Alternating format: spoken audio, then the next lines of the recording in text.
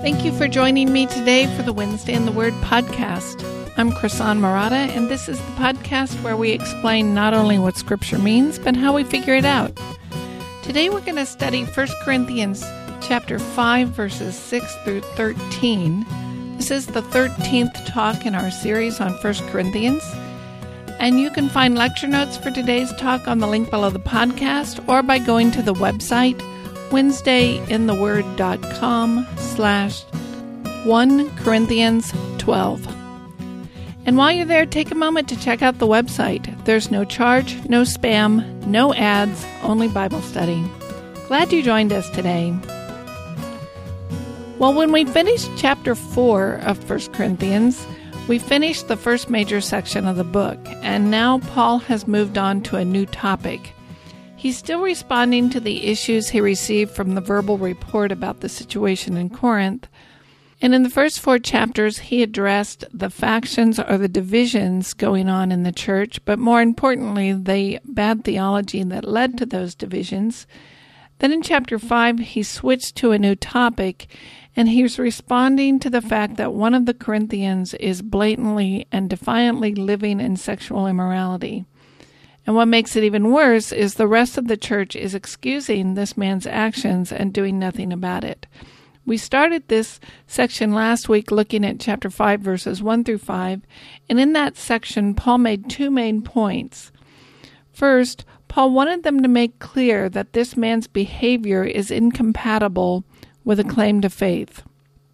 The man in question was having an affair with his stepmother, probably while his father was still alive, and that situation is very offensive to both the religious and the pagan communities.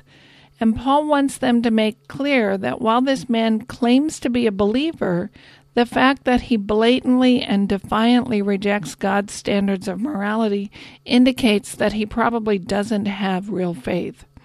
So while he fellowships with them as a believer, he lives the rest of the week in rebellion to God, and Paul wants the church to make clear to him that he has chosen the ways of the world and not the ways of God.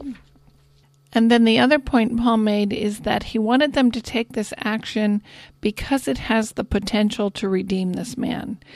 Paul wants them to take this action to alert this man to the error of his ways and bring him back to God.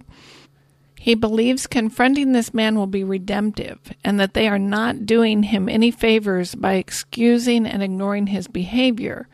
Rather, if they confront him with the reality of the situation, that has the potential to save his soul, which is, of course, far better in the long run. In the section we're looking at today, chapter 5, verses 6 through 13, Paul is now going to address the church's attitude toward this man's situation. And Paul is very concerned about what their response says about the church.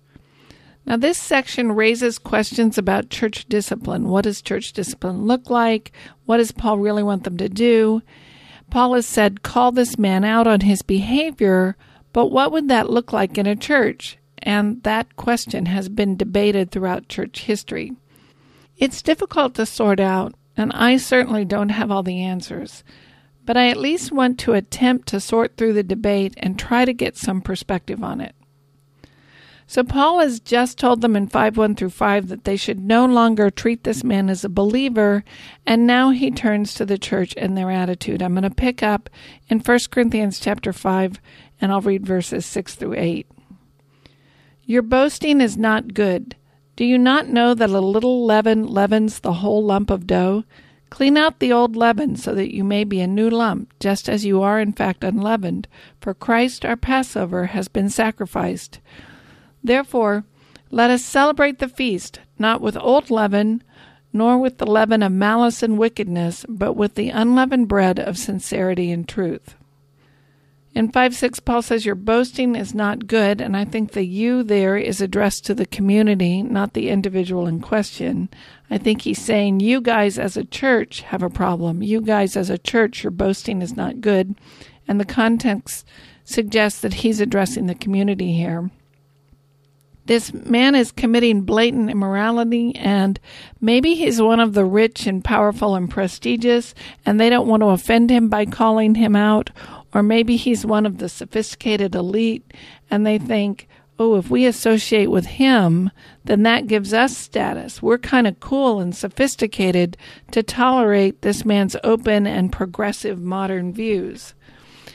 Arrogance has come up repeatedly in this letter. Paul keeps mentioning the arrogance of the Corinthian church. Submitting yourself to the truth of the gospel is in part an act of humility. Humility is part of faith. Faith has to come to a point where you say, I have been wrong, I have sinned, and I need God to save me and teach me. The way I've been viewing myself, the way I've been viewing the world is wrong, and I need to start looking at things from God's perspective. Paul sees the Corinthians as lacking that kind of humility toward the truth. They have a very high opinion of their own perspective on reality and their own ability to judge who and what is wise and who and what isn't wise. They have set themselves up as the measure of wisdom and truth, even to the point of rejecting Paul's authority. They have arrogantly chosen Apollos over Paul. They have been arrogantly judging Paul and mistrusting his intentions and thinking he won't come to them when he said he would. And they have a very high opinion of their own perspective. Now, in response to this man committing immorality, they have become arrogant rather than mourning over the sin. And Paul says, your boasting is not good. They are proud of their open-minded tolerance of this man who's living an immoral lifestyle. They see themselves as sophisticated and cool because they've moved past that old-fashioned view of sexuality. I mean, look at how open-minded and tolerant we are. We can even approve of this man who's having an affair with his stepmother. They probably suspect that old fuddy-duddy Paul would not approve of the situation. And look, they're just so much more sophisticated, so much more cosmopolitan. They're not held back like Paul by his narrow Jewish upbringing. They understand how the world has changed, and they're so much more tolerant, sophisticated, and open-minded than Paul. It's that kind of boast in their own understanding that's not good. Paul says, rather than boasting, you should be mourning over the sin in your midst. Let's look at 5:6 again. Your boasting is not good. Do you not know that a little leaven leavens the whole lump of dough?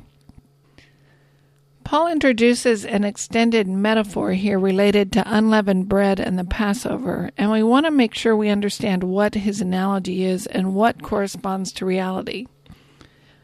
Unleavened bread is an essential part of celebrating the Passover. Leavening is an agent that produces fermentation. The leavening agent produces air or steam that expands when heated, making the resulting product light and altering the grain texture. So leavening is yeast, baking powder, baking soda, that kind of thing. So Paul starts with this common biblical analogy that if you knead a piece of leavened dough into a piece of unleavened dough, the result is that the leaven will spread throughout the entire piece of dough. That's how leavened dough is passed on. Each time you make leavened dough, you hold back a piece of it before you bake it, and then you put that piece into the next batch to leaven the next batch of dough. Then you save a piece of that batch, and again you use it in the next one, so the fermentation is passed from loaf to loaf. So the picture he's painting is, I start with something that doesn't have any X, in this case leaven, and by putting a little bit of X into it, the X spreads throughout the entire entity. And this is a phenomenon we're familiar with. So you put a tiny drop of red food coloring into white frosting, and the entire batch of frosting turns pink. There's no way to keep a corner of the frosting still white. You put a little leaven into a batch of dough, and the entire batch will be leavened. You stir a spoonful of sugar into a glass of lemonade, and the entire glass will be sweet. That's the picture he's painting, the pervasive influence of something that seems small and insignificant. So you start with this small thing, this little drop of food coloring or this little bit of leavened dough or a spoonful of sugar, and you put that seemingly inconsequential small thing in to the batch, and the entire batch is affected by it. As good Bible students, then, we want to ask, what's the reality that Paul is describing with this analogy? And there are a couple of good options. The first option is that the lump of dough is the Corinthian church and the leaven is this particular sinner. And this is probably one of the more commonly taught options, but I think there's a better one. Under this view, the Corinthian church is decent, moral, and happily content, but they have this one sinner in their midst. And if they let this one sinner hang around, well, he's going to infect the whole church, and the entire moral standards of the community will break down. So the important action they need to take is to remove the sinner so that he doesn't have a bad influence on everyone else. Well, that's one possible interpretation, and actually the way I first heard this passage taught, but I don't think that's what's going on here.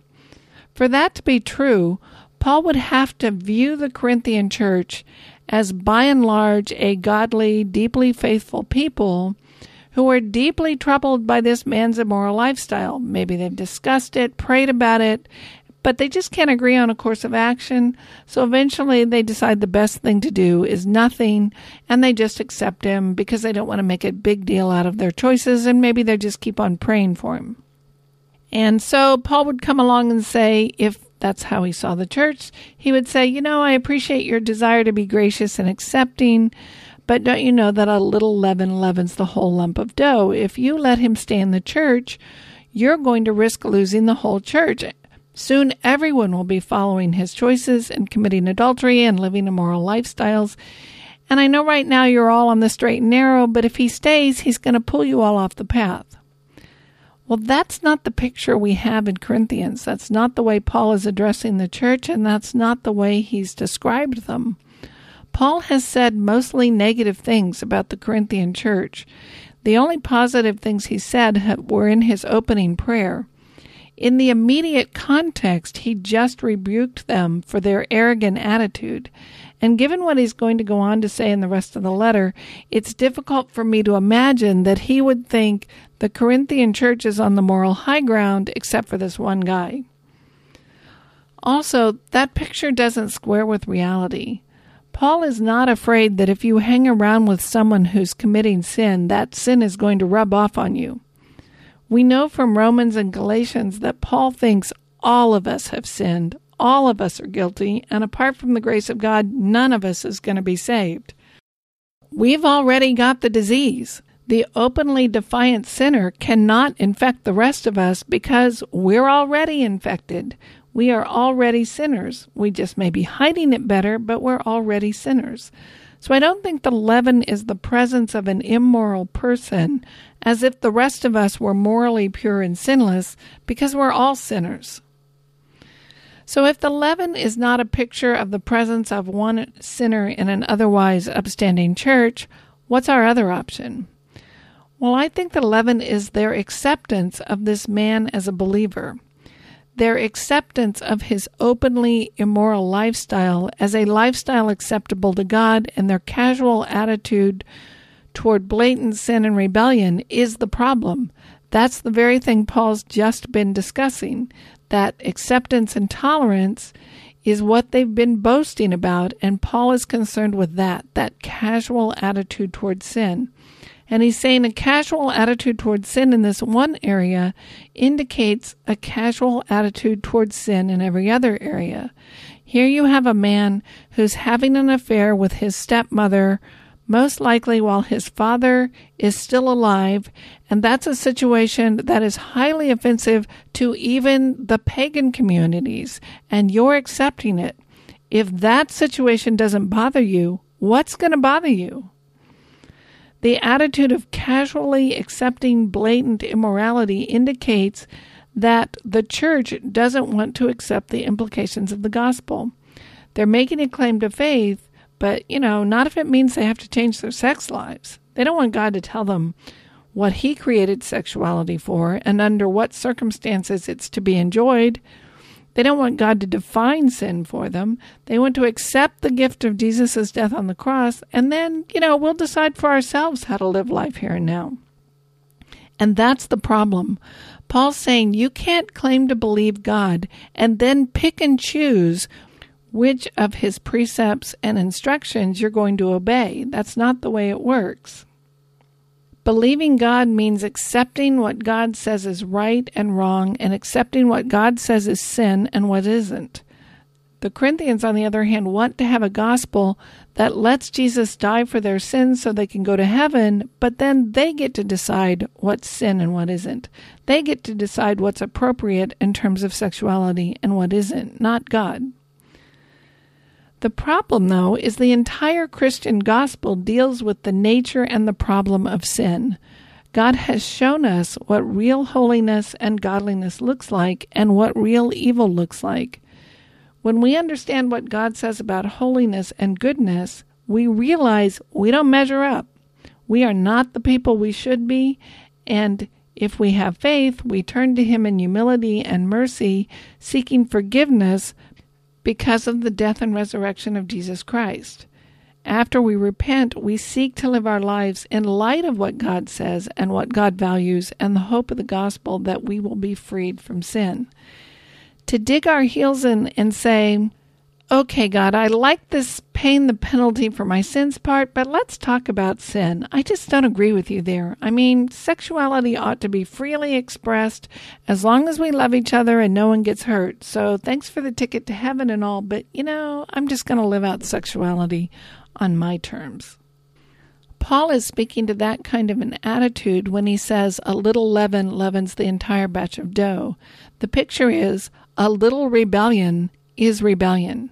If you're a little bit rebellious, you're entirely rebellious. Rejecting God a little bit is rejecting God. A crucial part of the gospel message is humbly accepting the truth of what God says about life and about sin, and then repenting from those sinful ways. Lack of repentance in one area is a lack of repentance and indicates a rebellious heart. God has shown us what real evil looks like and real good looks like. In turning to Him for mercy, we live our lives in light of that knowledge. We live in the light of the hope that one day we will be freed from sin and evil. To live my life now as if God's view of sin and evil is irrelevant is to be a rebel sinner. The crucial choice before us is, will we accept and believe what God has said to be true and live our lives in light of that truth? Will we repent? Now, the choice is not, will I get my act together so that I will be good enough for God to accept me? That's not the choice. The choice is, will I bow to the truth? Will I humbly admit the error of my ways and seek God's mercy and grace? I think that's what Paul's concerned about. A little bit of rebellion makes the whole person a rebel. The acceptance of a blatantly immoral lifestyle is an anti-gospel perspective. He goes on then in verse 7, clean out the old leaven so that you may be a new lump, just as you are in fact unleavened, for Christ our Passover has also been sacrificed. Here he changes the metaphor slightly. At Passover, not only did the Jews eat unleavened bread, they were commanded to remove all the old unleavened bread from their houses. So remember, the picture is you make a batch of dough and you hold back a little piece as a starter for the next batch. And then at Passover, they were commanded to get rid of any pieces they were holding back, not save any of it. Don't save any of the old batches of leavened dough. They are to start fresh with nothing left over from before. I think the symbolism there is starting over, starting new, not carrying any of the old batch into the new batch, but starting from something new and fresh and clean. That's what they need to do, but it's what they're not doing.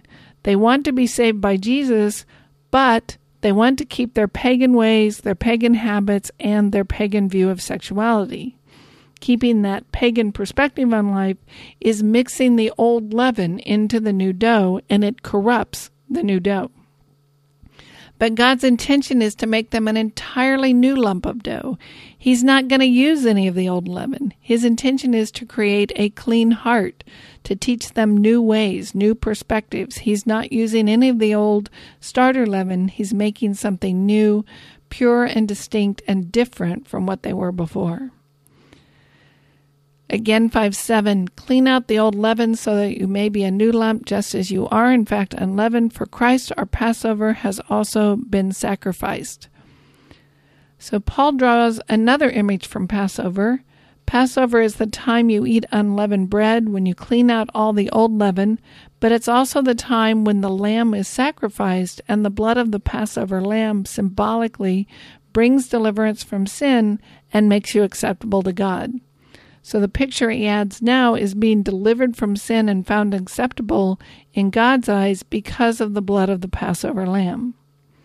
So he gives us these three images, and they all work together. The first one is cleaning out the leaven as symbolizing leaving behind sin and your old way of life. The second is the blood of the lamb making you acceptable to God, symbolizing God's making the way to forgive and accept and redeem his people. And then the third is this new batch of dough, which is symbolizing your new life in Christ. So Jesus Christ then is the fulfillment of the Passover. The Passover was a shadow or a type of the deliverance to come, and Jesus fulfilled that shadow.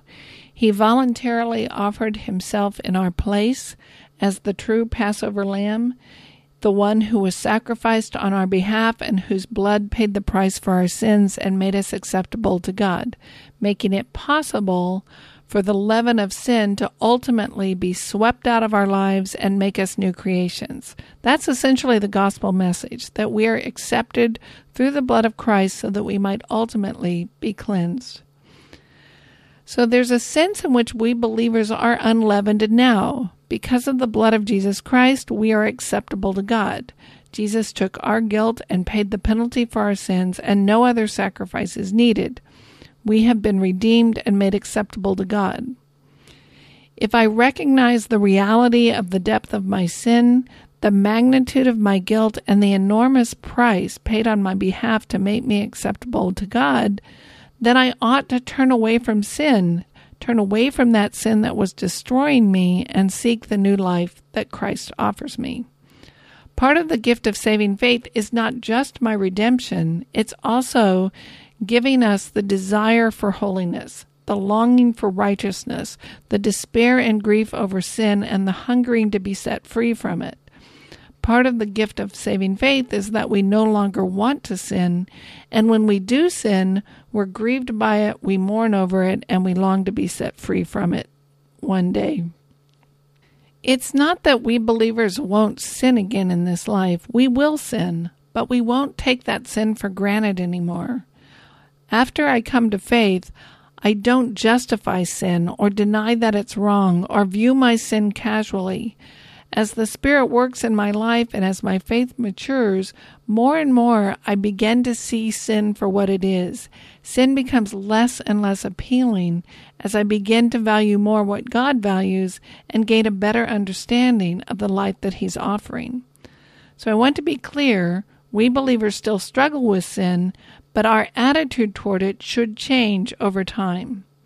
And it's precisely this kind of attitude change that Paul wants to see in Corinth. But instead, he says in verse 2, they've become arrogant and they haven't mourned. And in verse 6, he says their boasting is not good. Paul wants to see them mourning over their sin, grieving over it, and longing to be set free from it, not excusing it or tolerating it or boasting about it. They ought to be seeking new life in Christ, hungering and thirsting for righteousness. And yet, when one of them openly and defiantly sins, they think it's kind of cool. It's kind of sophisticated and open-minded and modern. And that's the arrogance Paul says is not good, and they should mourn instead. Then in verse 8, he says, therefore, let us celebrate the feast, not with old leaven, nor with the leaven of malice and wickedness, but with the unleavened bread of sincerity and truth. I think sincerity here has the idea of unadulterated, not mixed with anything, sincere as in pure. So he's saying a single-minded, pure commitment to the truth. I think that's what he means by sincerity and truth. Paul's continuing this Passover imagery as if our lives are a celebration of the Passover. The true Passover has happened. The true sacrifice has been offered. The leaven has been dealt with. How, therefore, should we live? We should not live in our old pagan lifestyle of evil, malice, and wickedness with the old leaven. We should seek to live our lives as new, unleavened selves with sincerity and truth, seeking after what God says is true and submitting to God with a pure heart. Not a perfect heart, but a heart that has embraced the truth and submits to God. That's how we ought to live. You want to be part of God's people? Well, you don't live as a believer and continue your pagan lifestyle. Don't try to live with a foot in both worlds. Embrace the gospel with your whole heart and let it change your life. Get rid of all the old leaven. Start fresh. Now he's going to clarify what he wants them to do. Let's read chapter 5, verses 9 through 13. I wrote you in my letter not to associate with immoral people. I did not at all mean with the immoral people of this world, or with the covetous and swindlers or idolaters, for then you would have to go out of the world. But actually, I wrote to you not to associate with any so-called brother if he is an immoral person, or covetous, or an idolater, or a reviler, or a drunkard, or a swindler, not even to eat with such a one. For what have I to do with judging outsiders? Do you not judge those who are within the church? But those who are outside, God judges. Remove the wicked man from among yourselves. So in this section, we learn that Paul wrote a previous letter to this one, and it's a letter that we don't have today. It didn't survive. We don't know the situation he was addressing in that letter, so we don't know exactly what he said or how they responded, but the text suggests that whatever he wrote to them, he's clarifying it and correcting their misunderstanding. So he tells us that he wrote to them not to associate with immoral people, and they took him to mean they should form a kind of believer's ghetto and not have anything to do with anyone else. And so they should form this closed community and not associate with anyone outside it. And Paul says, no, that's not what I meant. You'd have to leave the world to do that. That wasn't my concern. Paul may have been addressing this specific situation of the man having an affair with his stepmother. That might have been what he was addressing in his previous letter when he said not to associate with immoral people. He may have known exactly what was going on, or he may have just heard bits and pieces. He doesn't tell us what he said other than that one verse, but he clarifies what he meant. He says, of course I didn't mean to associate with any and every immoral person, because that's impossible. You'd have to leave the earth to do that. All of us are immoral. You have to rub shoulders with all kinds of immoral people. Rather, his concern is with who defines your community. What kind of behavior defines believing in Christ? Do you accept people as genuine believers who are openly living a rebellious and defiant lifestyle? That's his concern. He says, don't let someone who is pursuing evil and malice and wickedness claim to be a believer. That doesn't help anyone. If you really want to do what's right by him, you have to make it clear where he stands. Deceiving himself into thinking that he's saved when he's not in fact saved helps no one. So he says, pay attention to the people who claim to be your fellow believers but are living in a moral lifestyle, and then he gives this list. So what does this list tell us? One thing is it shows us that Paul is concerned with more than just sexual immorality. Sometimes we get the idea that sexual sin is unique and that we must reject those who are trapped by it, or that those who fail in their sexuality have crossed some line and they're now second-class citizens and we shouldn't associate with them. While those of us who are prideful, well, that's just par for the course. That's totally understandable and acceptable. Well, the specific situation Paul was addressing in Corinth was a sexual sin, but it's not because sexual sin is somehow worse than all the others. It's just the one they happened to be dealing with at the time he wrote the letter. It's the issue in front of them, but other sins could have provoked the same kind of response. Look at the list again. If we're not supposed to eat with people who have committed these sins, well, we're all going to have to start eating alone, because none of us is pure enough to pass this test. Coveting, idolatrous, greed. Who among us hasn't failed that sin? I don't think Paul's describing the person here who fell into idolatry and is grieved over it. Rather, he's describing a person who has this boasting, rebellious attitude that we've been discussing throughout this section. So the people who would qualify for being on this list are the people who embrace these sins, who boast in them, who have no intention of turning away from sin, and are totally unrepentant and would justify their actions as completely acceptable to God. These people wouldn't care what Scripture says about it or what God says about it. They love their sin and they're openly unrepentant. The problem is not that we find these sins in ourselves as believers. We will. The question is, when we find these sins in ourselves, how do we respond? Do we grieve over them? Do we throw ourselves on the mercy of God and ask His forgiveness and ask Him to take the sin and the guilt away? Are we willing to be corrected? Or do we justify our sin? Do we try to explain it as acceptable and defiantly claim our actions are without fault and we don't really care what God says about it? The issue is, are we willing to be corrected or not? Are we willing to turn from our ways and strive to see life the way God sees it? Ultimately, in the short run, we may be defiant and rebellious, but ultimately, in the long run, we have to turn around. And Paul wants the Corinthians to make clear that sexual immorality is sin, it's not acceptable to God, and embracing the gospel and the truth of the gospel means you have to take sin seriously. So what does he mean by not associating, not eating with the one and removing the wicked from among you? I mean, what's that supposed to look like? Figuring out how to apply this is not easy, and it's not as straightforward as ostracizing anyone whose sin has become obvious. I mean, think about that. It would be silly to send flyers inviting everyone in the neighborhood to church and let them in and then have guards at the door to keep out someone who used to come but is deceiving himself.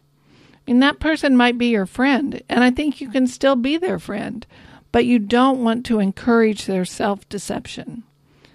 I think associate in this context is to try not to do anything that encourages their self-deception.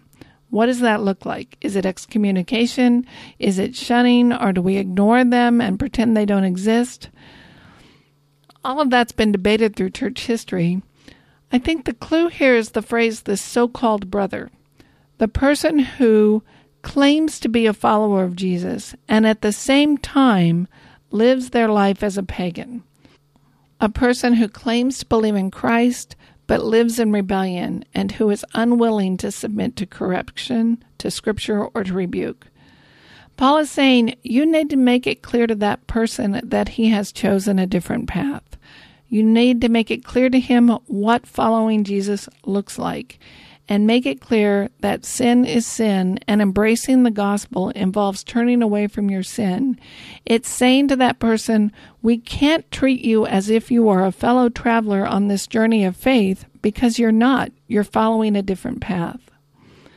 Now, what does that look like in the local church? I wish I had here's 3 steps you can always take, or here's 5 ways to figure it out, but I don't think there's a blanket rule that we can apply to every situation. I think this is one of those cases where we're going to have to figure out, based on our culture, our place in history, our specific situation, what it means to treat someone as an unbeliever and no longer encourage them in self-deception. Well, that leaves us with the part about eating together in verse 11. And I'm not sure, but here's my best guess with what I know at this point. The early church had a tradition of a fellowship meal together. We know that they met regularly for a meal, and that meal was intended to celebrate that they were the body of Christ. So this particular meal was a symbol of their unity in Christ. Later in the book, Paul's going to chastise them for splitting into factions, like rich and poor, during this meal that was to celebrate their unity and symbolize their mutual share in the gospel, and he's calling them out for that hypocrisy. Since Paul wants them to interact with this man in such a way that he cannot misunderstand and not mistake that his choices are wrong and indicate a rejection of the gospel, That implies they can't allow him to share this particular meal if this meal communicates that he's part of the community and a genuine believer. So I think that's what's going on. I don't think Paul would say you can never have this man over for dinner anymore. Rather, you can't send him the signal that he's a believer when he's embracing and clinging to his pagan lifestyle. Instead, you need to treat him as you would treat any unbeliever, evangelizing him as you would any other non-believer. Okay, to wrap this up, let me make a few reflections on this section. Notice that Paul says in 5:10, I didn't mean this, I meant that. That may seem like a small point, but as a Bible student, this tells you that Paul intended to communicate a specific message. Paul views himself as writing real letters to real people that make specific points, and here he tells the Corinthians, you got it wrong. I didn't mean that thing, I meant this thing. And we today can misunderstand Paul just as easily as the Corinthians. We should take this to heart as a model for how we approach Scripture, and we should seek to discover the message that Paul, or the author, intended to say. We're not free to figure out what it means to me, what it means for today, without first understanding what the author meant to say. The Bible can't mean one thing to me and another thing to you and we're both right. The Bible means what the authors intended it to mean. This letter means what Paul meant, and Paul is signaling to us how we are to approach Scripture. We are to focus on the author's intent. In that sense, the Bible's like every other book in that it means what the author intended it to mean. Second, we should ask, why is Paul saying this stuff? What's at stake? What would he want us to come away with? Many people see Paul's concern here as being with the institution of the church. They think his concern is that he wants to create a stable, functioning, organized community. He's creating a new society in the church, and he's concerned with the purity of that society. So we have to keep out the riffraff and the dissidents and keep the church as an institution pure. If you hold that view, it leads to a certain kind of thinking. For instance, I myself was told that I could no longer teach at a particular church because I missed too many Sunday morning services. I was told I'm a bad example, and basically I could infect the rest of the church with my poor behavior. Well, that kind of thinking is based on concluding that Paul wants to create a stable, functioning institution, and that Paul is willing to sacrifice individuals to make that society work better. And if that's your view, then pastors and elders have to do some kind of surgery and cut out this person or that person to make the whole community work better. Bad examples just have to go. I think that's a misunderstanding of Paul's concern here and what he's trying to accomplish. Now, I realize this touches on the bigger issue of what is a church, and that's too big to take on in this podcast. And I realize I'm not going to answer all your questions here. Maybe at some point I'll do another podcast on what is a church, but for now, let me just say this. I think the church is a group of people who have gathered together because they are fellow travelers on this journey of faith. We are on the same road to the same destination in the same geographical location. We believe the same gospel. We believe that Jesus Christ is the Son of God, the Messiah who died on the cross in our place to pay the penalty for our sins, such that God can forgive us and free us from the slavery of sin and death. And we come together as a group to celebrate that gospel, to remind each other of that truth, and to encourage each other to maturity and wisdom, and enjoy each other and seek God together. Now, I think it's important to recognize that we don't determine membership in that group. God does. God chooses to have mercy on whom He has mercy. He opens the eyes of those He wants to open.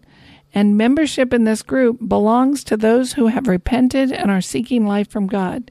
And if He's opened your eyes and changed your heart and given you understanding, it's not my place to say otherwise. If He's opened your eyes, you're my sister or my brother, whether I like it or not. And if he's placed us in the same local body at this particular point in history, I don't think it's my place to kick you out.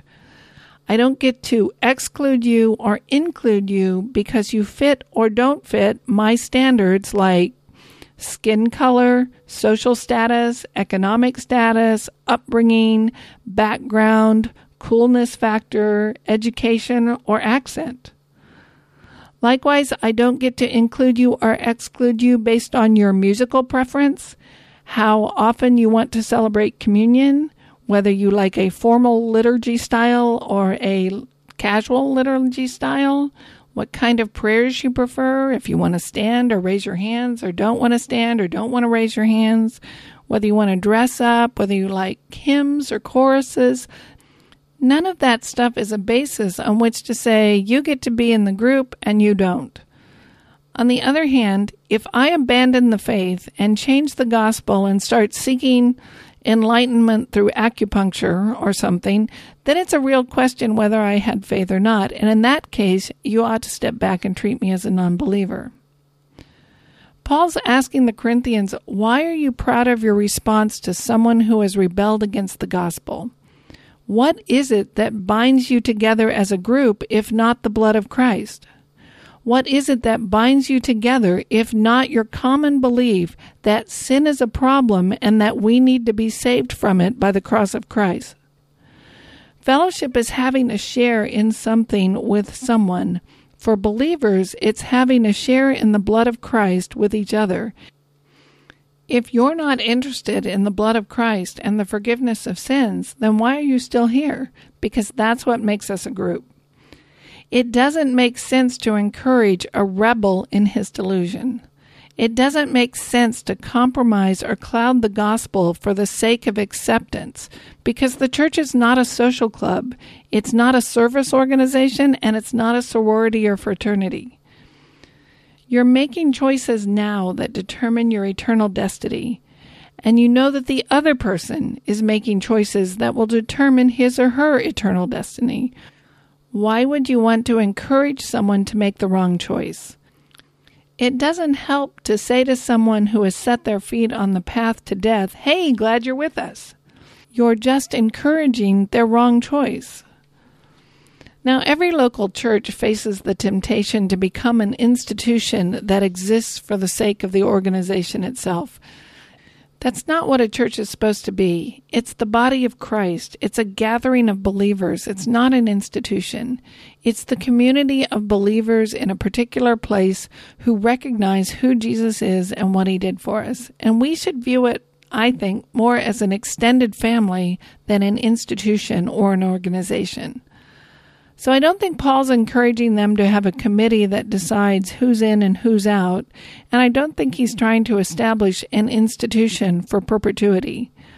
The issue is we ought to have enough basic understanding of the gospel and the moral compass of Scripture to know which path leads to life and which path leads to death, and we ought not to confuse the two. And we dare not tell those who are on the path to death that they are doing just fine. The temptation we have to resist is becoming an institution. Instead, we want to be an extended family that lives out its faith together. You've been listening to the Wednesday in the Word podcast. My mission is to explain not only what a passage means, but how I reach those conclusions. If this podcast has been helpful to you or you've enjoyed listening, please leave a comment on your favorite podcast platform, subscribe to the podcast, and tell a friend about it. And if you can only do one of those things, telling a friend is best. Our theme music is graciously provided by Reggie Coates of heartfeltmusic.org. I invite you to check out his other music. Thank you for joining me today. I'm Krisan Murata, and I'll see you next week at Wednesday in the Word.